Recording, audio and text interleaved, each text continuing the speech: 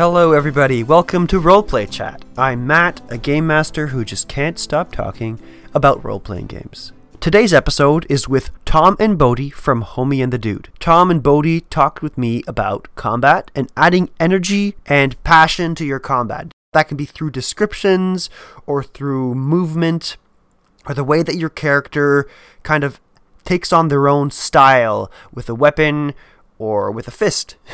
We also talk about aerial combat. Tom and Bodhi have a Sky Combat D&D 5th edition supplement coming out, and they tap into their expertise in the designing of that system or that subsystem and provide us with some recommendations on how we can add a little bit more spice, a little bit more energy to combat when it pertains to using vehicles, whether that be on land, in the sea, or their specialty in the air. But before we get into today's episode, I have a few announcements to make, and I guess the first announcement is that I've created an Instagram account. Some of you may already know that. I haven't been too good at promoting it, but I wanted to let you guys know that I've created an Instagram account. It's the same at roll_play_chat as for the Twitter account, and I'm going to be using the Instagram account more to showcase pictures of the terrain that I've been making. I feel like Twitter isn't exactly the best platform for that. I mean, I'm still going to share it in both places, but Instagram offers me the opportunity to make, videos and things like that. So I might transition some of that content into Instagram. Time will tell. I also wanted to let everybody know that I've recently written a review article for RPGmatch.com. I had a lot of fun reading and playing Legends of the Five Rings, which is a tabletop RPG system set in like a samurai fiction setting with interesting rule sets, with custom dice. It's a pretty neat game. It does some things really well. It does other things a little less well. So anyway, I'd like to encourage you, if you're interested in that, to go check out my article on Legends of the Five Rings on RPGmatch.com. I'm going to be writing a handful of other reviews for that website as well, so stay tuned for further updates on that. And yeah, without further ado, let's get into today's conversation, into today's episode. I hope everybody enjoys it. Let's get into that discussion. Welcome everybody, welcome to the discussion about combat, whether it be by fist or in the air. I'm here today joined by two folks across the pond that I'm very excited and eager to talk to over my lunch break. It's Tom and Bodhi from Homie and the Dude. Welcome to both of you. What's up, Matt? Pleasure to be here. How you doing, Matt? I'm Bodhi. I'm the son. I'm Tom. I'm the dad, and we won't reveal which one of us is Homie and which one of us is the dude. It's the ongoing mystery. And in terms of us, we're a father and son TTRPG and MMA team. We do podcasts. We have an actual play show. We have newsletters, Discord servers, the nines. So most of that can be found under the banner Homie and the Dude. So at Homie and the Dude on all platforms.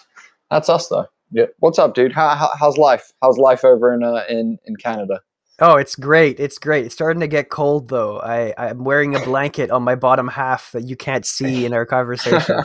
But yeah, things are good. I got to play a D&D session Sunday night. We had Monday. It was a vacation for us over here. I imagine it might have been for you guys as well. For the Queen? Yes, for the Queen. Yes. Yes, same. Interesting. I didn't think it would be. So it's across the Commonwealth. That's a Commonwealth thing. That's interesting. Oh, wow. Okay. Yeah. It was like a surprise vacation for me because I wasn't expecting it to be a day off, and my kids still had to go to school, so it was nice. I got to send them off and have the day to myself. But I'm super jazzed to have you guys here. It's been a long time coming. Before we dive into our topic at hand, I did want to give you guys the opportunity to talk to the listeners a little bit about yourselves and your style as a game master or player. What kind of tabletop RPG enthusiast or participant are you? And I'll start with Tom. Tom, why don't you go first? Yeah, so I would say initially I'm actually pretty new to D&D. So although I'm old in age, I'm young in D&D experience. And I think the central part of my game as a player is that I really, really enjoy role play. And anything that I can do to enhance role play, and even in my preparation, most of my preparation is really embracing my character, my backstory. To be honest, less about being prepared with my spells, less with being prepared with about, aspects that others might be, mini-maxing about, or that type of strategizing. I'm just not interested in much of that. So I'm really all about capturing those moments of the highs of comedy, the lows of drama, the spectrum of emotions is the thing that really inspires me. And you're really good at that. Awesome. And how about you, Bodhi? Where do you sit on the spectrum of types of gameplay and game masters and players and all that? So as a player, I definitely am very consistent with what I do. I try and find things that will surprise people. So every character I play has always been, I've been a colossal Titan Slayer that's afraid of things that are bigger than him. I've been, an old time wizard who is blind. I've chosen like weird contrasting things to just try and keep it fun and interesting is a lot of what I do. Yeah. But if I'm very serious about it, like I very much like Tom, like to think about, my player pretty deeply, but I'm a lot more combat than Tom is. Like as a player, like I often am like thinking about, cool, if I chain this, and this, and this together, then not only is that a very cool sequence of like movements or actions, it's also a, powerful ability thing that I can do to execute in this moment to assist the team. So I'm very much like that as a player, but I would say I'm a forever DM. I play, when people ask me to, when people offer, but I'm much more of a forever GM. I love living vicariously through my players and experiencing the highs and the lows, like Tom said, with them, and just, be in the world that is they're bolstering them up as well as trying to tear them down. I really, really like that. And then the final thing I would say is in terms of style as a GM, I would say I ride the line between serious and comedy pretty hard at a lot of times, where I will flip from a very serious moment to something like in an upcoming episode that we recently recorded of our actual play. Our players went to an underground party kind of club scene, and two of them accidentally did some hardcore psychedelics, and we did this weird like trip scene and one of them was like pretty emotional and it was relieving a bit more information to one of the players about their backstory. It was really intense, really emotional. And so like we have this intense emotion bit, and then like as I'm kind of ending it, I'm like, oh, and we just quickly switch back in the club, and everyone's like dancing, and you're having a great time, and you're looking at this person, and their eyes are back in their head, and they are just gone. Do you know what I mean? Like that kind of thing. Yeah. And so I really like riding that line between, going from very serious to very funny and back and forth, on that spectrum, doing things like that. What about yourself, dude? What type of player or GM are you? Yeah, well, I mean, the people of the show will know this, that I put story first also. I think we're going to get along in the recommendations and advice that we give. I like to put story first. I like to play games that are a little bit more lighthearted with I like to say it's Avatar: The Last Airbender in a pirate campaign. That's basically my homebrew world. That's perfect. I love that. That's beautiful. That's a great reference. Yeah. So that's kind of how I like to run my games. But at the same time, I can appreciate all spectrums of this game.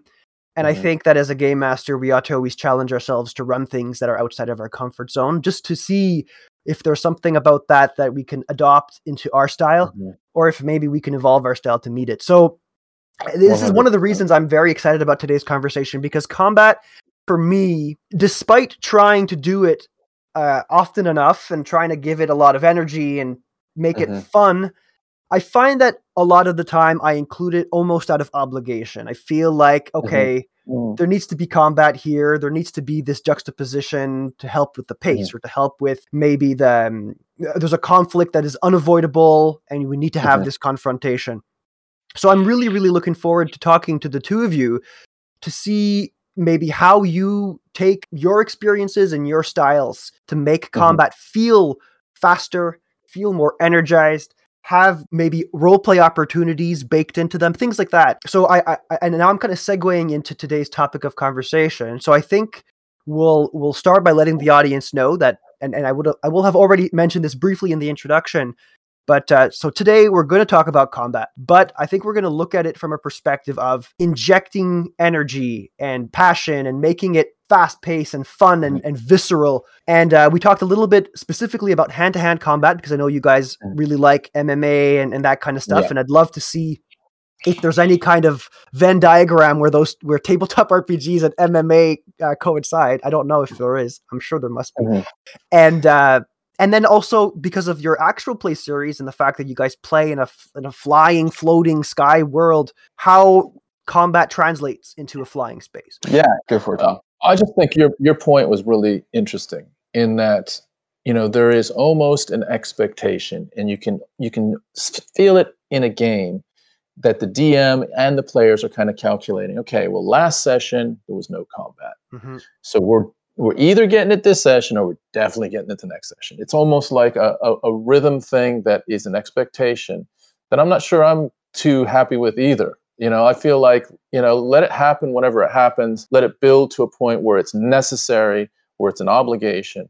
But let's not make it something that is like a rhythmical thing that like every 1 or 2 sessions we're going to be throwing down. I don't know. It's a good So point. do you know what I would, as a DM, I kind of feel the pressure that Matt feels. I understand what you're talking about. And I think, look, where does that pressure come from? Let's break this down for a second. Where does that pressure come from? It comes from the fact that this game is based around combat mechanics. When you look at the character sheet, you have 3 things. Well, if we're going to include like all the role play aspects, let's talk about all the charisma based skills. We're talking deception, persuasion, performance, all that kind of stuff.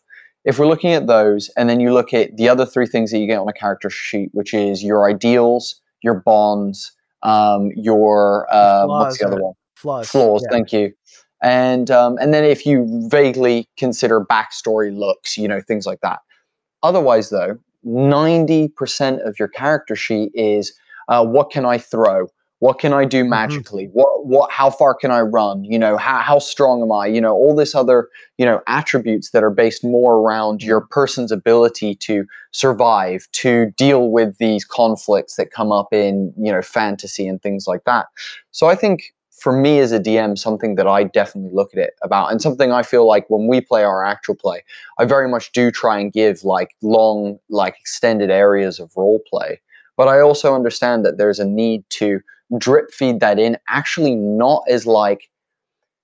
even as like player versus like bad guy combat, because I feel like that is sometimes important, which is I think what a lot of GMs get caught in is like, oh, you need to have the bad guy that you're fighting with and like the bad guy of this moment and stuff. And I personally think that you can throw combat stuff in there without having to have, it be a bad guy. Things like our fight night, that we have in our Mafia bathhouse, things like the fencing club that we have in Uptown, the underground fencing club, places like that, places where there's, gambling and it's based on physical abilities, and stuff like that. Were they dogs? The dog race, or the dog race. There's things where you can inject some of that combat stuff in without making it a life or death, moment for your characters. But my greater point was going to be this: if we're being honest, D&D is like an action movie. Yeah. It's an action movie, it's a game where personally I feel that tension can only exist if the players are put to the challenge and if their resources are being expended, right? If you have one combat every 3 in-game days, the party is going to blast past it. The caster is going to use all their top magic casting spells, all their highest spell slots, obliterate the monsters that they're facing, and they're not going to feel the crunch and the pressure without a very heavy hand on the part of the game master to make that crunch be felt. So yeah, Bodhi, I 100% agree with what you're saying, but I also agree, Tom, with what you're saying. You don't want it to feel obligated. You don't want it to be you don't want to include it for the sake of including it. But sometimes, and I'll confess, sometimes you just need a fight to happen because the fight is what's going to enable the conflict to really be visible, right? If you have 2 people in a bar arguing about politics, or 2 people in a court arguing about the succession line of the kingdom or what Mhm. have you, sure, there's some drama there, but there's no drama quite like somebody pulling out a knife, stabbing somebody else, and now Mm. there's this pandemonium going on in the ballroom, and the guards are trying to apprehend somebody, and the party's trying to stop this assailant from running away, and they're casting magic spells, or Mm. so, you know what I mean? Like there's a certain level of dramatization that can only come from combat, I think. So I'd like to dissect that with you guys today. So let's start with very basic recommendations. Let's say if you are in a situation where there is combat going down, Mhm. combat's happening, the party has decided to fight the monster, or the monster has decided to fight the party, whichever order, or that doesn't really matter who started it, but you're in a combat situation. From the game master seat, Bodhi, what are you going to do to make sure that it's just not going to be this slog fest where people take turns attacking and move on to the next thing? How do you make it feel alive? How do you make the role play? How do you make your players want to role play in moments like that? So that's a great question. That's a bloody great question. People are going to hate my first answer to this question. People are actually probably really going to hate my first answer, and I will tell you why I'm going to say this. Get a battle map. And that's a weird one for me because I have done a lot of theater of mind stuff, and it can be very amazing, and it can be very incredible. There is legendary moments with theater of mind, and I want that to be made clear. And I have run it, and I do still run it.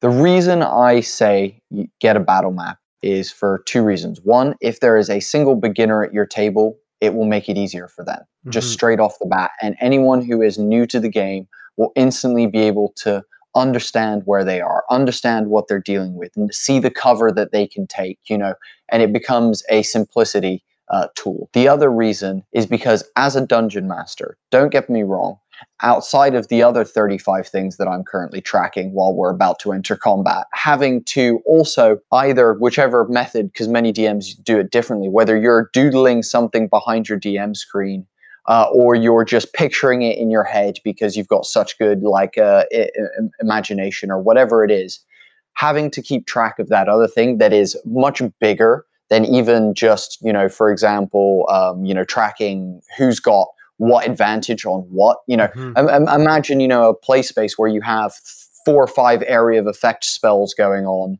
You've also got, different positions, different, I was going to say altitudes, but like Elevation. levels to a map, yeah. elevations, thank you. And things like that. To imagine that in your head and whatnot, for me as a dyslexic, isn't the easiest thing. So for me, if I can find some version of a battle map, and even if that's a hand-drawn something or rather by me beforehand on like a dry erase kind of like gridded thing, then I would say that's a big one for me. Following that, I would then say, as a DM, breathe. Always breathe. And this is something that I get bad myself, and I mess up, is just relax and just breathe at times. At the beginning of your turn as a DM, though you're probably thinking about it while your players are going, take a second and breathe. Think about strategically, what is this character going to do based on who they are? Think about what's going to happen in this moment based on the type of, race or, personality or, whatever NPC you're running or monster you're running is going to react to this moment. And then go for it. Take that second to really consider it. And your players aren't going to hate you for taking a second to breathe. No one will, actually. I love that. If you're, do you know what I mean? Yeah, I love that because it's so important. If you want to encourage the people at your table to do that, you should be doing it too, right? You need to 100%. put yourself into the skin of the owlbear or the big monster that's even if it's something that is so out of this world and different. I think you're touching on something extremely important there. And I'll say I also agree with you. Power to people who do theater of the mind. I need a battle map. I need to draw things out. I don't know if you can see it, but behind me is a hot wire cutter. I make all kinds of terrain all the time because I think that makes a game so much fun. But I think there's some parallels that could potentially be drawn with the advice you just gave, Bodhi, and what players might do. Because I think, like you said, really thinking about what the monster is going to do and putting yourself in the skin of that person, maybe even acting in the way that's not tactically optimal, but based on motivation, is something that I think players might do too. Tom, does that resonate with you when you're playing in a game?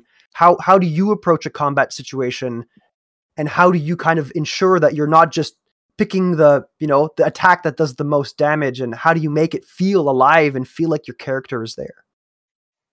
Yeah, someone actually that we play with said something that I remember every now and again. And they said, it was something like, what would the 7-year-old version of you do? Right. So in some sense, that's a little bit silly, right? Because they aren't as sophisticated and all of that. But in another sense, there's a sense of wonder in this situation, right? What could I do that would be absolutely, possibly not the most percentage-based decision or solution, but might be absolutely fantastical if I pulled this off? So I like to play in that space a little bit. I also really like to think about the other players in the combat. And is there a way that I can tag team with them possibly? Is there a way that, so we talk about a lot of times being more the person that's laying up the pass than the person that's slamming the ball down into the hoop. So trying to be an assist man in certain really creative situations. So I very rarely am trying to do the most powerful thing in a situation. In fact, I'm trying to do something that I think might be visually or experientially on the table, something that would be A, fun, B, possibly a long shot, but if I pulled it off, it could be pretty damn cool or funny or dramatic. And then the last thing I would say is I am continually looking for moments to role play every single round. So right before and right after, I talk to the DM about what my combat actions are. I am role playing either with the other group, with myself, maybe talking to myself, and then other people after my combat. I'm also expressing myself. I would say, like, for players, three pieces of advice that Tom and I give to players when they're new or things like that is: one, find a reason to say yes with your character, but that's more of an RP based thing than a combat. Always try and assist, because if everyone at the table is trying to assist each other, then everyone's gonna get a dunk moment. Everyone's gonna be able to dunk. And then the other one we say is every turn that you have in a round of combat, unless you are stealth and someone who is like a stay in the back and snipe kind of person, you should be moving and talking every round. Your character should never be stood still. You shouldn't be like, if you're in a creature's space and you're in their threatened range, you're like, I don't want to leave that threatened range. Cool, move around their threatened range. Just realistically, show that your character's jerking, ducking and diving, moving, dodging, tentacles, moving around them, trying to get space, that kind of stuff, as well as also talking to each other, strategizing. You're like, hey, he's got a weakness on his back, or check this out over there. Did you see that? Always talking, or even just talking to the person. If it's a human, being like, yo, I'm about to cut your leg off, homie. I'm sorry, and or whatever. I think you do really good at that. You're really good at almost every round getting into some sort of verbal altercation for a couple of seconds with another team member or an NPC. I'd like to tap into something you said there, Bodhi, about always moving. Is that something that in an actual fight, in like an MMA fight, is that something that's anecdotal here? Like, is that something that they would do? Yes. Always circling, always moving, never stand still? Yes. It's if you ever stand still in a fight, you're in a bad place. Like the moment, like in martial arts, the moment that you plant your feet, you leave yourself vulnerable for so many things. Someone to shoot and take you down to the ground, someone to, step in close range on you, anything from them throw a feint and you react too much or not be able to pull back, do the classic, slip and move out of the way kind of thing. So yeah, that one very much comes from a martial arts standpoint, I think. And, even if we're not talking direct, pure, like realistic fighting, if we're talking movies, because that's an easy one for people to relate to. The only time you see someone like in a movie stop is if they're like, whoa, striking like, that kung fu pose and stopping. And then, they're back into fighting, they're back into moving, they're jumping on this, they're assisting someone else. It's very rare that you see someone just like stop and be like, haha, Mm-hmm. I'm stopping for this moment. So yes, I very much think that will make your fights more realistic based on just how real fights work. Move your feet or get hit, basically. Yeah, I really like that. Are there other things that you feel can be translated from that world, from the MMA world, from the martial arts world, that can be injected into the tabletop combat experience that might make it feel more realistic, feel more lively? Dude, that's a great question. I think it's one that, again, a lot of us come from like a couple of different places. A lot of the TTRPG community comes from a place of, movies, television, books, anime, that kind of, absorbing content in that manner. And then another big half comes from video games.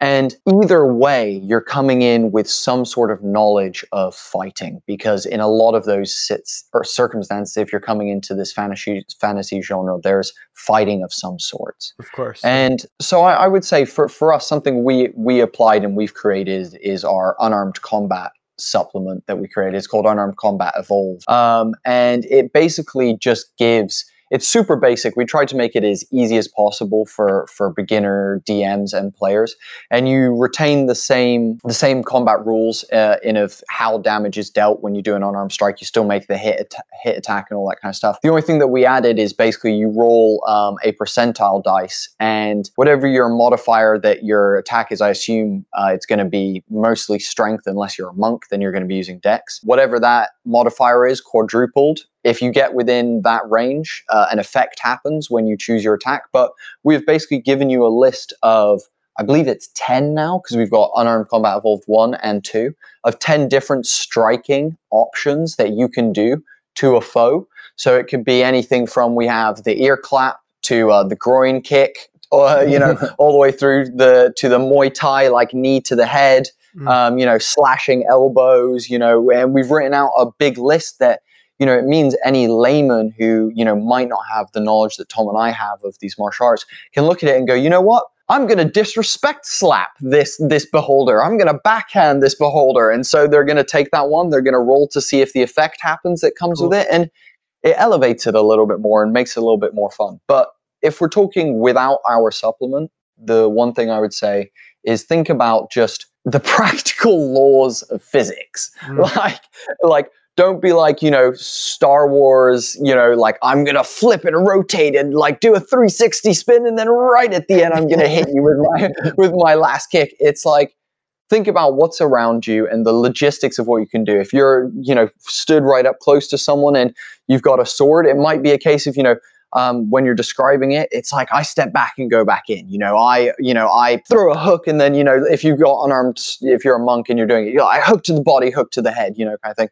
So descriptions of just basic realism, I think, is the best way to do it. Actually, yeah. I think what I would add is that sometimes describing combat can either be really fun for some people, You're totally and for right. other people, it can be a moment of anxiety.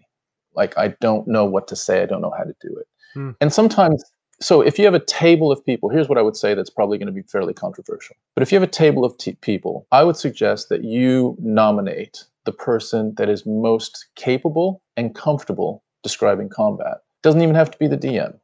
And when there's a combat moment, for those of you that are uncomfortable, defer to them, because it's a win-win. You don't have to do it, and they're good at it and enjoy it.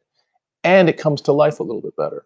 So it feels like, to me, like I'm one that is actually a little bit uncomfortable when it's my turn to describe combat. And Bodhi's awesome at it. He is, like, as far as his DMing repertoire, combat description is at the very top, and I put it up against anyone's, just because he has the background of understanding real combat damage and how that might display itself on a human body. And so it really comes to life, or a creature, what have you.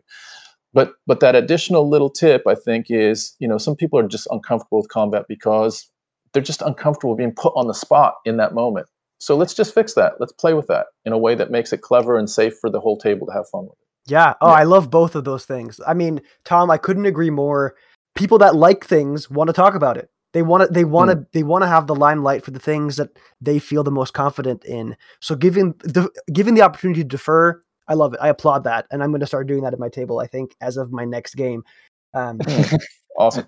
And I also really liked, Bodhi, how you talked about understanding the physics and describing the movement based on realism. I think descriptions in a combat environment, in a combat setting, are critical if you want to really inject energy. But I'm going to unpack what you said a little bit, because I'm coming from a position where I'd never done any martial arts. Not that I don't care for them, but it's just not something that I'm interested in doing or watching. So when you say describe something as if it, are you able to kick them? I don't know. I actually don't know. So could you unpack that a little bit? How would you, from your martial arts background, be able to decide what kind of parameters might you include and assess when you're providing a description of how you're striking somebody? So that's a bloody great question, Jesus. That's a really good question.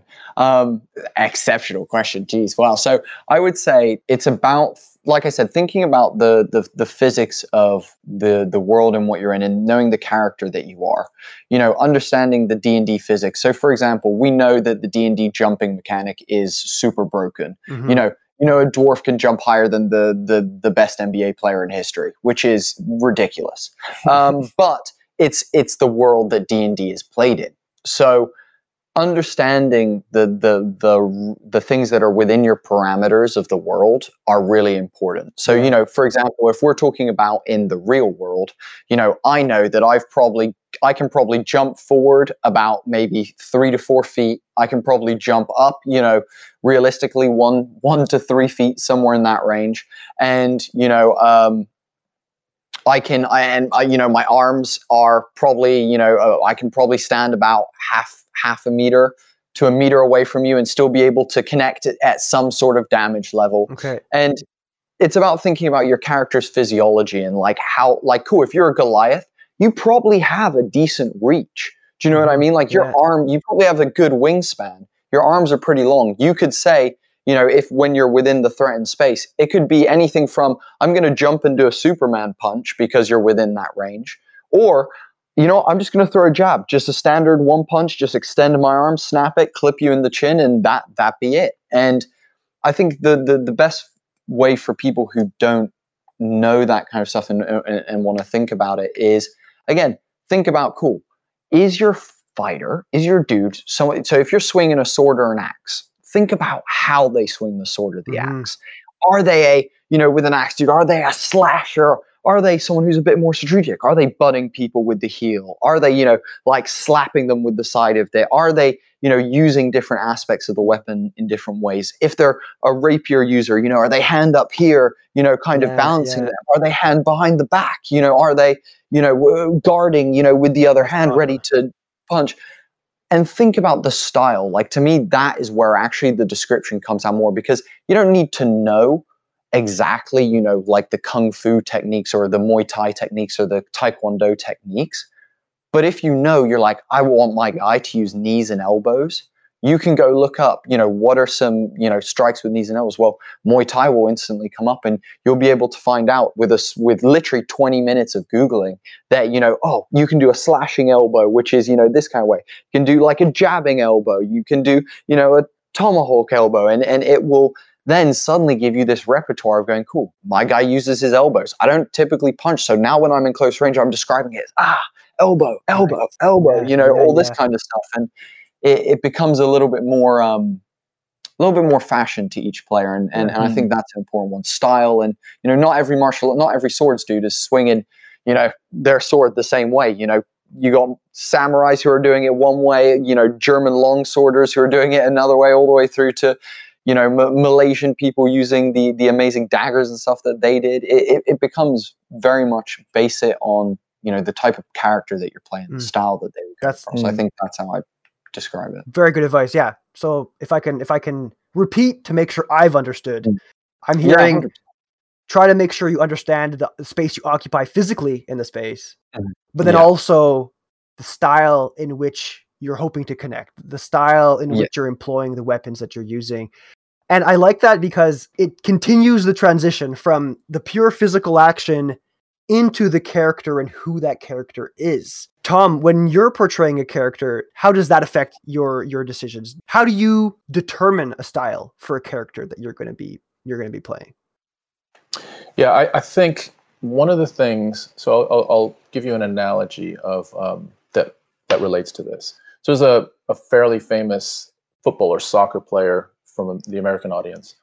His name's Wayne Rooney, and he talks about how he would, the night before a match or a football game, he would visualize all of the different ways he'd be playing during that match, all the players he'd be playing against. He'd even ask the equipment manager what color uniform they'd be wearing for that match, so that when he visualized it, he would be able to get as real as he could of, all the different opportunities he'd have to head the ball into the net, or to pass the ball to someone that's releasing behind one of the defenders that he knows is a little bit slow, that type of thing. So if we translate that to D&D combat, I would suggest that close your eyes maybe 15 minutes before the next session and visualize your character. And not just your character, but your character amongst your fellow players, but also amongst possible monsters or enemies that might come up, and how your character might move. Are you talking about like a kata, like, them going through like martial arts movements and seeing what that kind of looks like? Maybe, in a way? yeah. Is that what you're talking about? I would say, yeah, that. And I would even say, okay, so I've got this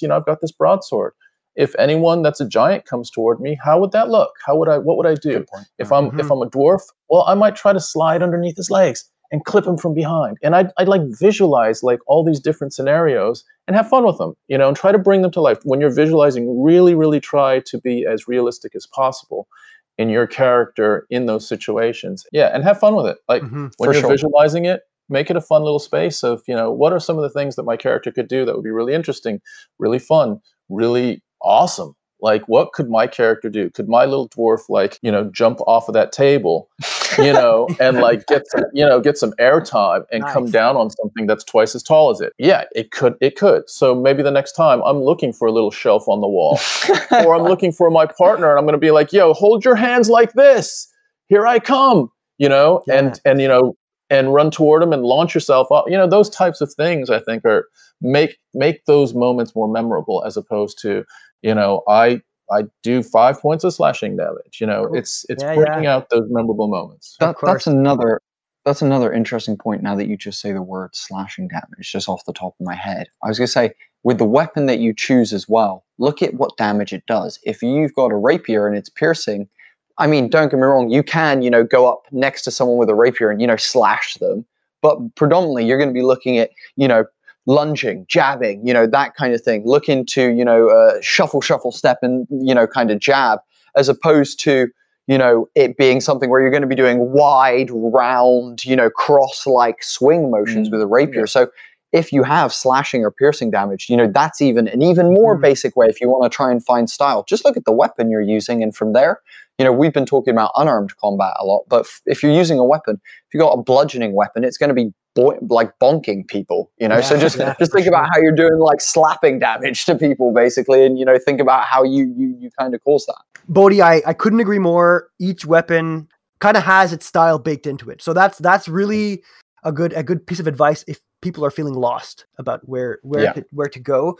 So we've been talking a lot about fighting fist to fist, sword to sword, up close and personal. I wonder now, how does this how do these recommendations, how does this advice translate itself into a sky battle? Because I mean, sure, you could have, when you think about it, if you think about it too hard, maybe your brain starts to hurt. But I'm thinking, if you're in a tavern floor, or you're on the deck of a ship in the air, those two things are basically the same. Unless you start throwing people overboard, I guess. But what are some of the things that you need to consider if you're in a space where you're in the air, you're flying? What are some of these differences, these distinctions that really stand out to you? That's a great. Sorry, I laugh because when you say, when you think about it, it must hurt your head, and the answer is yes, it does. It does in fact. Daily, in fact. It hurts my head regularly. So a couple of those to answer that. First of all, my world in the sky that we have. So our AP podcast world is set in amongst floating islands thousands of feet above the land below, Okay. and it's actually got a impenetrable layer of like cloud below it. So it's very, a very dangerous place for those who fall, is what I would say. But we also, because of this, because of a good section of our world being torn into the sky and the rest of the planetary matter being left below, we don't have mountains of monsters, which is something that most people kind of shock and awe at me, because I don't do dragons and I don't do dungeons, but I play Dungeons and Dragons. And I deal a lot more with like people to people issues. So a lot of that, what we mentioned, that realism of combat falls into place. If we're talking player to player combat, things remain fairly the same. You have players coming from one airship to another, and once aboard, the other's airship, it falls into very similar D&D rules. You're going to be hitting each other with weapons, spells, projectiles from weapons that are firing them, all manner of things like that. However, what becomes wild then is airships fighting each other, and is something that we have been actually working on now for 4 months. It's very hard. It's a wild project that we've taken under our task, but we're trying to make it, like we said, like you've mentioned many times, visceral, realistic, dynamic, all these kinds of things are kind of centered around that. I know you want to say something. Go. No, that's our mantra, isn't it? It's to keep the traditional D&D player 5e combat rules to apply. That needs to be the same. But not just that. To not overwhelm those rules with some other complexity that those rules and that play gets sort of pushed to the side or squeezed out or just slowed down so much that it's really, really even more painful. Which D&D combat can sometimes be. Yeah. So we're trying to thread the needle of making an airship combat system that is fun, simple, super dynamic in movement and weapon usage, but complementary and not overwhelming of 5e player combat. And it's tricky. And that's the El Dorado for us. And we feel like we're onto something that in a lot of ways has captured that. We're still working on little bits and pieces here and there, even, just before we got on the call today, still trying to figure out, different aspects of movement and maps and, different aspects of tracking and all of that. But we feel like we've got the germination of something that meets that criteria. I'm hearing a lot of really fascinating things from what you guys are saying, and I don't want you to don't feel like you need to spoil your source material here, but I kind of want to know, and I'm curious because I run ship combat in my game where they're not in the air, so I'm happy that I'm only stuck dealing with one like XY axis and that's it. But I'd be really fascinated to know how elevation, like you're working in 3 dimensions here. How does that really complexify? Because I'm sure it does. How does it complexify the space, the combat in this 3 dimension? And how can you? What kind of advice could you give to people who are trying to explore this space to make it dynamic, to still have descriptions that feel like it's not overwhelming? Because when you think about it on paper, it sounds pretty overwhelming. It's wild. So 3-dimensional space. So actually, do you know what's interesting? The flight part of it was very easy. We solved the flying up, down, left, right, turning your ship. That was actually one of the first things we conquered. And we've actually had the same flight mechanic rules for a while now, maybe since month 1. And they are really solid. We feel real confident about how they work. You spend speed to move your ship, and then each turn it's about either you respend the same amount or you alter the amount of speed you're going to spend for different, how much momentum you carry, things like that. What became interesting about the 3-dimensional part was actually weapon ranges, actually, and how, shooting, a weapon upwards, realistically, if we're talking maths-wise, you're looking at hypotenuses and, all this kind of stuff, Pythagoras' theorem, is legitimately what you're looking at, geometry. Mhm. So what we've done though is we've simplified that massively. We've made it way easier. And we've made it so that you just need to know we have different air zones, so you can shift instead of going, I would like to go up 10 feet. It's a case of, cool, I'm going up to a new air zone. I'm going down to a new air zone. And it allows then for this kind of stacking thing. And what we then do is we go, cool, now that you're in different zones, you can now shoot across X amount of zones based on the range of the weapon. So, everything, let's go with 0 to 60 can shoot across X many zones with a reduction of X on the attack roll, or so on and so forth, things like that. With that though, descriptions are super important. When you're like, think about how you're going to be able to describe this and all that kind of stuff. I think actually it comes from as your player when you're in that combat. So as a DM, it's about, making the movement seem dramatic. It's about making these, even if it's a turn, make that dramatic and visceral for your players. You're like, as suddenly, the ship next to you begins to creak and, crack as it begins drifting and turning towards you, facing its guns, at your starboard, blah, blah, blah, blah, things like that. And then as players, I think your job is to put yourself in that position. If your pilot is like, fuck it, we're going up 3 zones, then as a player, you're gripping on and you're like, G-forces, Jesus, as you like barrel upwards. Because if we're talking 6 seconds per turn and you're going to fly up, 2 zones, 1 zone, however many zones, that's going to be an intense bit of movement from a air thing. So as a player, it's just about thinking, again, back to the logics and the physics of the moment of if you're bursting through 2 air zones, how well are you standing up right now? Like how good is your balance is the question that I would be asking myself as a player. What about you? What do you think about that? Yeah, I think to your point, Matt, it can feel like a lot. And the constant feedback that we have had is keep it simple, keep it simple. Just keep it simple. The simpler, the better. Yeah. So how do we keep it simple but still make it feel like it's a dogfight up in the air? Yeah, and it has to feel different, right? Like it still has to feel like it's its own thing. Sorry, keep going. No, exactly. No, you're right. You're totally right. Yeah, so each zone has its own characteristics. So you might have like a zone that's really, really windy and has some, wind shear to it and might realign the direction of your ship. You might have other zones that might have different weather climate in them. And so that adds a little bit of flavor to it. But what I would say is mechanically, it feels like we're trying to keep it as simple as possible while adding color and flavor for the DM and the players to then build in the drama that the mechanics don't have to do. But not so flat and basic that it's theater of the mind. It has some actual discipline and rules to it. I think it comes back to, again, as a DM or as players, know your ship. Come back to knowing your player, know the body that you're in, know the ship that you're on.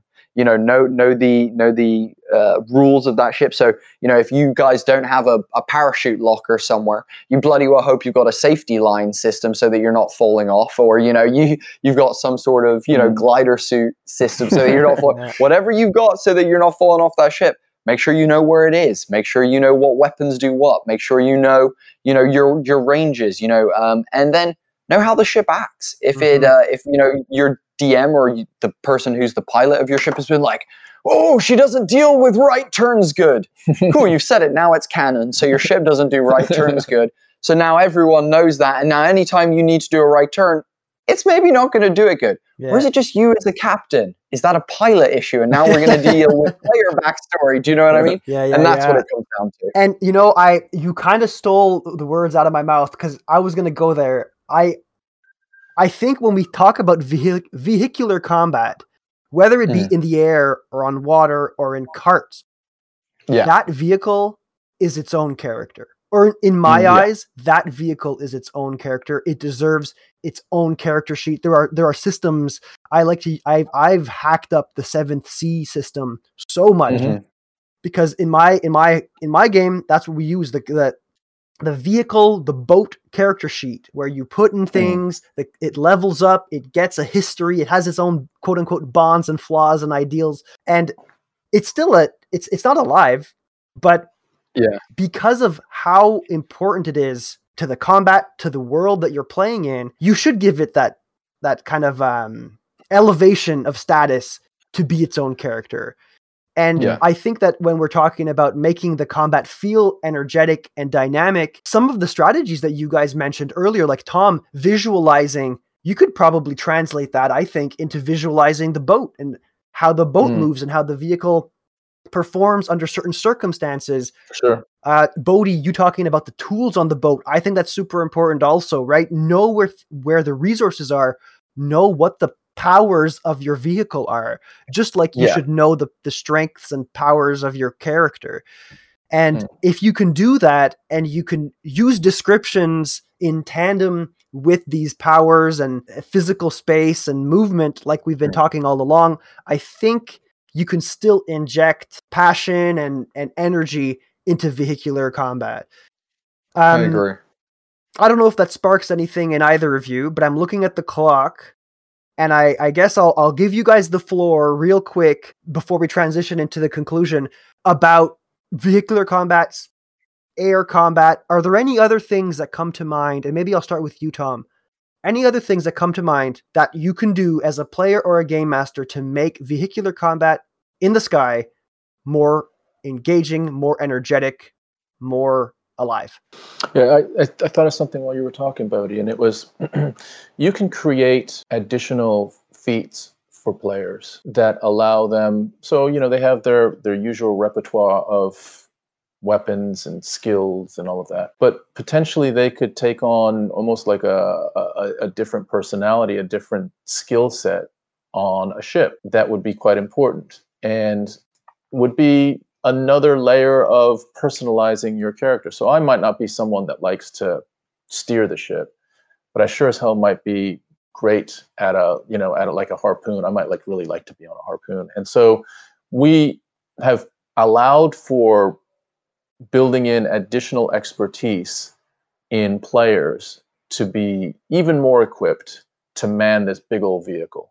Awesome. And so there's elements of that, but also there's elements of how players interact with each other, elements of how players interact with other crew members on the ship, and so we have I feel like a really nice balanced mechanism for players to continue to have the spotlight on them, which is really important, but also have a vehicle, literally and figuratively, to enhance their experience in the combat. So yes, it's all about all of their own abilities, but can they now access some other opportunities on this vehicle to enhance the experience of combat? So that's something that I think we're thinking about, and I feel like we've addressed in certain ways. Awesome.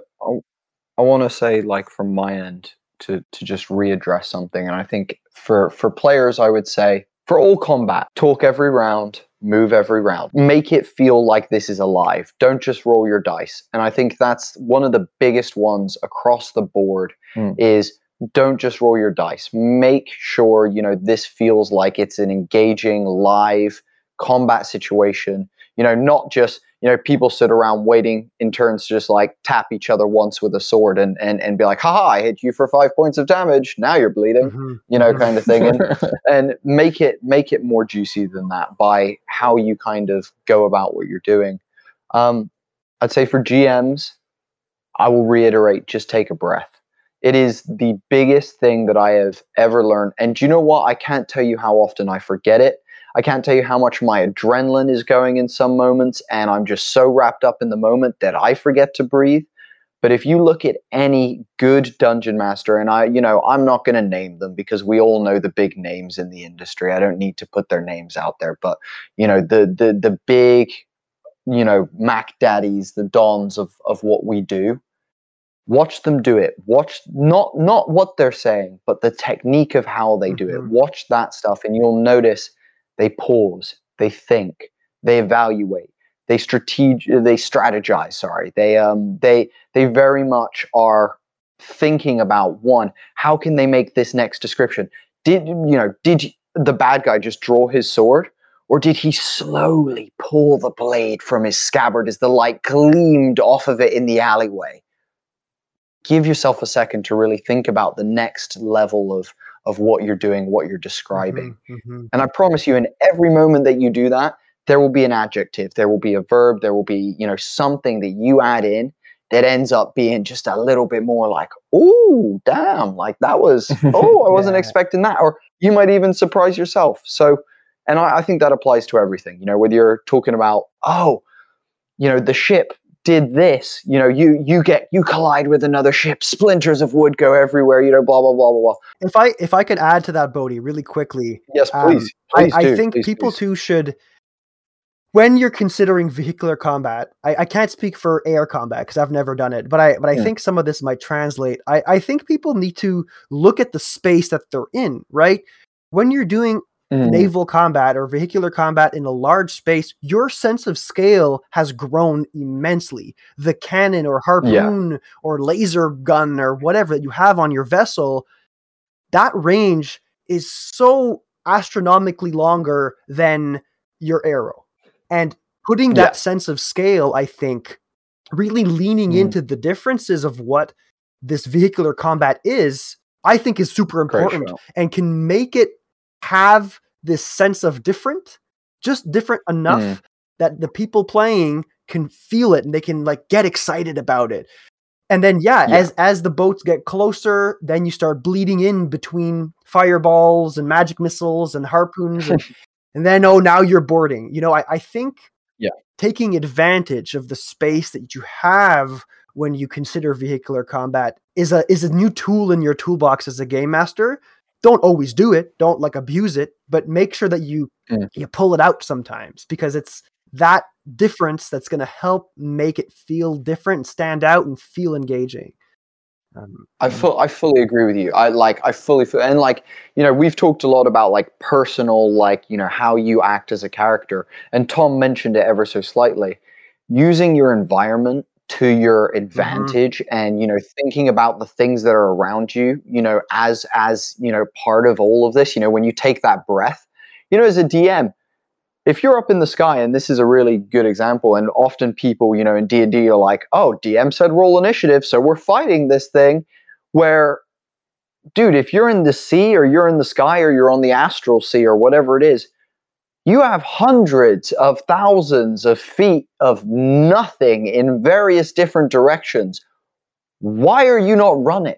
Like you can use this space to dodge, get away, outmaneuver, cleverly hide in pockets of cloud or, behind an island if you're in the sea, things like, you can use some of the shit around you to elevate that as well. And like you said, that sense of scale comes into that. You don't have to, as a DM, allow a ship to get closer to you. If you are being realistic and you're thinking about it, every time a ship comes close, you're backing up. As long as you're within range, you're unless you're we are the boarders. That is what we get on other people's ships and we kill you from within your ship. It's very rare that would happen. Let's be honest, so 100%. I think using that to your advantage as well, using that space that you now have, not just on land, which with a cart, unless it's got 4-wheel drive, you're sticking to pre-trodden paths. Do you know what I mean? I think you've got to think about that space and using what you have to at your fingertips. What's at your disposal? What do these vehicles enable you to do? What does the space enable you to do? Maybe there's monsters that you would have never been able to incorporate into a dungeon or into a political game, but now you're at sea and you can have a kraken show up. Make it happen because you have the space. You're in the sky. You can have an army of harpies come at you. You know what I mean? There's this really neat flexibility that I think we should be taking advantage of. I know we could talk about this forever. But I think I'm going to start wrapping up, if that's all right. Of course. So thank you to the two of you for being here for this conversation. This has been wonderful. I hope everybody listening has taken some notes, and I hope we've convinced you to run some vessel combat. I hope we've convinced you to go buy the supplement that Homie and the Dude are going to be publishing about space aerial combat. And so why don't I pass the microphone over to the two of you? Any final words about injecting energy in combat? And once you've said your final words, please let us know where the listeners of Roleplay Chat can find your content, where they can subscribe to any of your podcasts or streams, and all of that. The floor is yours. Last words from you, and then I'll do all the pluggy stuff that you can't remember. My last word is, sometimes we just need to take a moment to meta ourselves out of this whole discussion and just remind ourselves what we're doing. Having fun.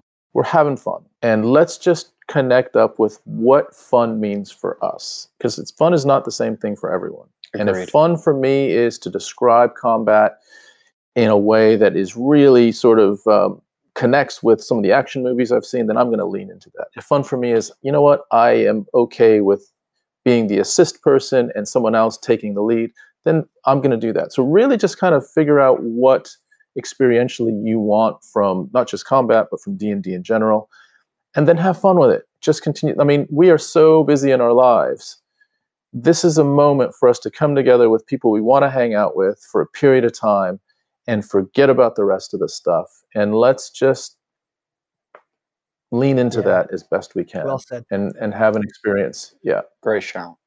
Do you know, that's, I was going to, Did I steal that? Not exactly. I was going to say have fun. I was going to say to inject energy in combat and even just in your games, just have fun. And things that we currently are doing, we have our actual play podcast, which is called The Sky Realm. It is a journey through our lands of oppression, of rebellion, of terrorism in some ways, of regaining a new world order that has been taken from people.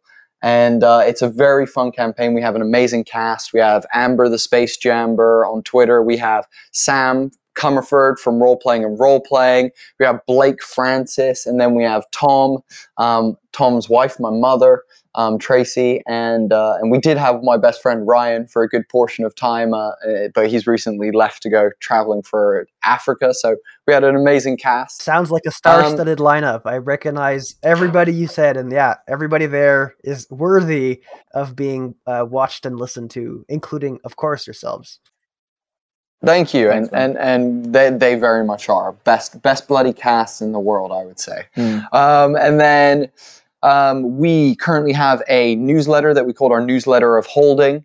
You can subscribe to that completely free, receive free D&D supplements such as NPCs, magical items, battle maps, things like that, as well as also behind-the-scenes content from us here at Homie and the Dude, as well as finally you get updates on this airship stuff that we've been talking about, our airship combat Kickstarter. You will get updates and questions from us about what you think we should do, because we're making this for you guys. So interact with us with that. Also, you get entered into every dice giveaway that we do, because for some reason we make dice here as well. Awesome. That's great. Yeah, I saw some pictures. They looked stunning. Thank you. And then the final thing is, if you want to find all of our other content, we do podcasts with people from the Dungeons and Dragons community all the way through to real life areas of life, creatives across the board. You can find all of that actually in our link tree. So if you go to like our Twitter, which is at Homie and the Dude, there's a link tree link, same on Instagram, same on Facebook. If you go into that link tree, you can find our website, you can find episodes, it'll all be down in the description. Not down. I'm not on YouTube. It'll be in the show notes for those of you listening. So we'll get that all plugged in there for sure. Amazing. And other than that, we're Homie and the Dude. Homie and the Dude, father and son, TTRPG and MMA team. And it's been a pleasure. Matt, you're a kick-ass dude. Thank you for having us on. It's been a freaking awesome chat. Really, really appreciate it. My pleasure. Thank you to the two of you. Like I said to the audience, you guys will be able to find all of Bodhi and Tom's links in the description of today's episode. And thanks to the two of you, this is, I'm jazzed we got to talk about this. Now I want to talk about ship combat for like another 2 hours, which I don't feel like I can at this exact moment, but maybe I'll have you guys back if you want to, and we could talk about ship combat more specifically, or maybe, I don't know, we'll figure something out. But If you needed to ask me questions about today's conversation, you can reach me on Twitter. That's at roll_play_chat.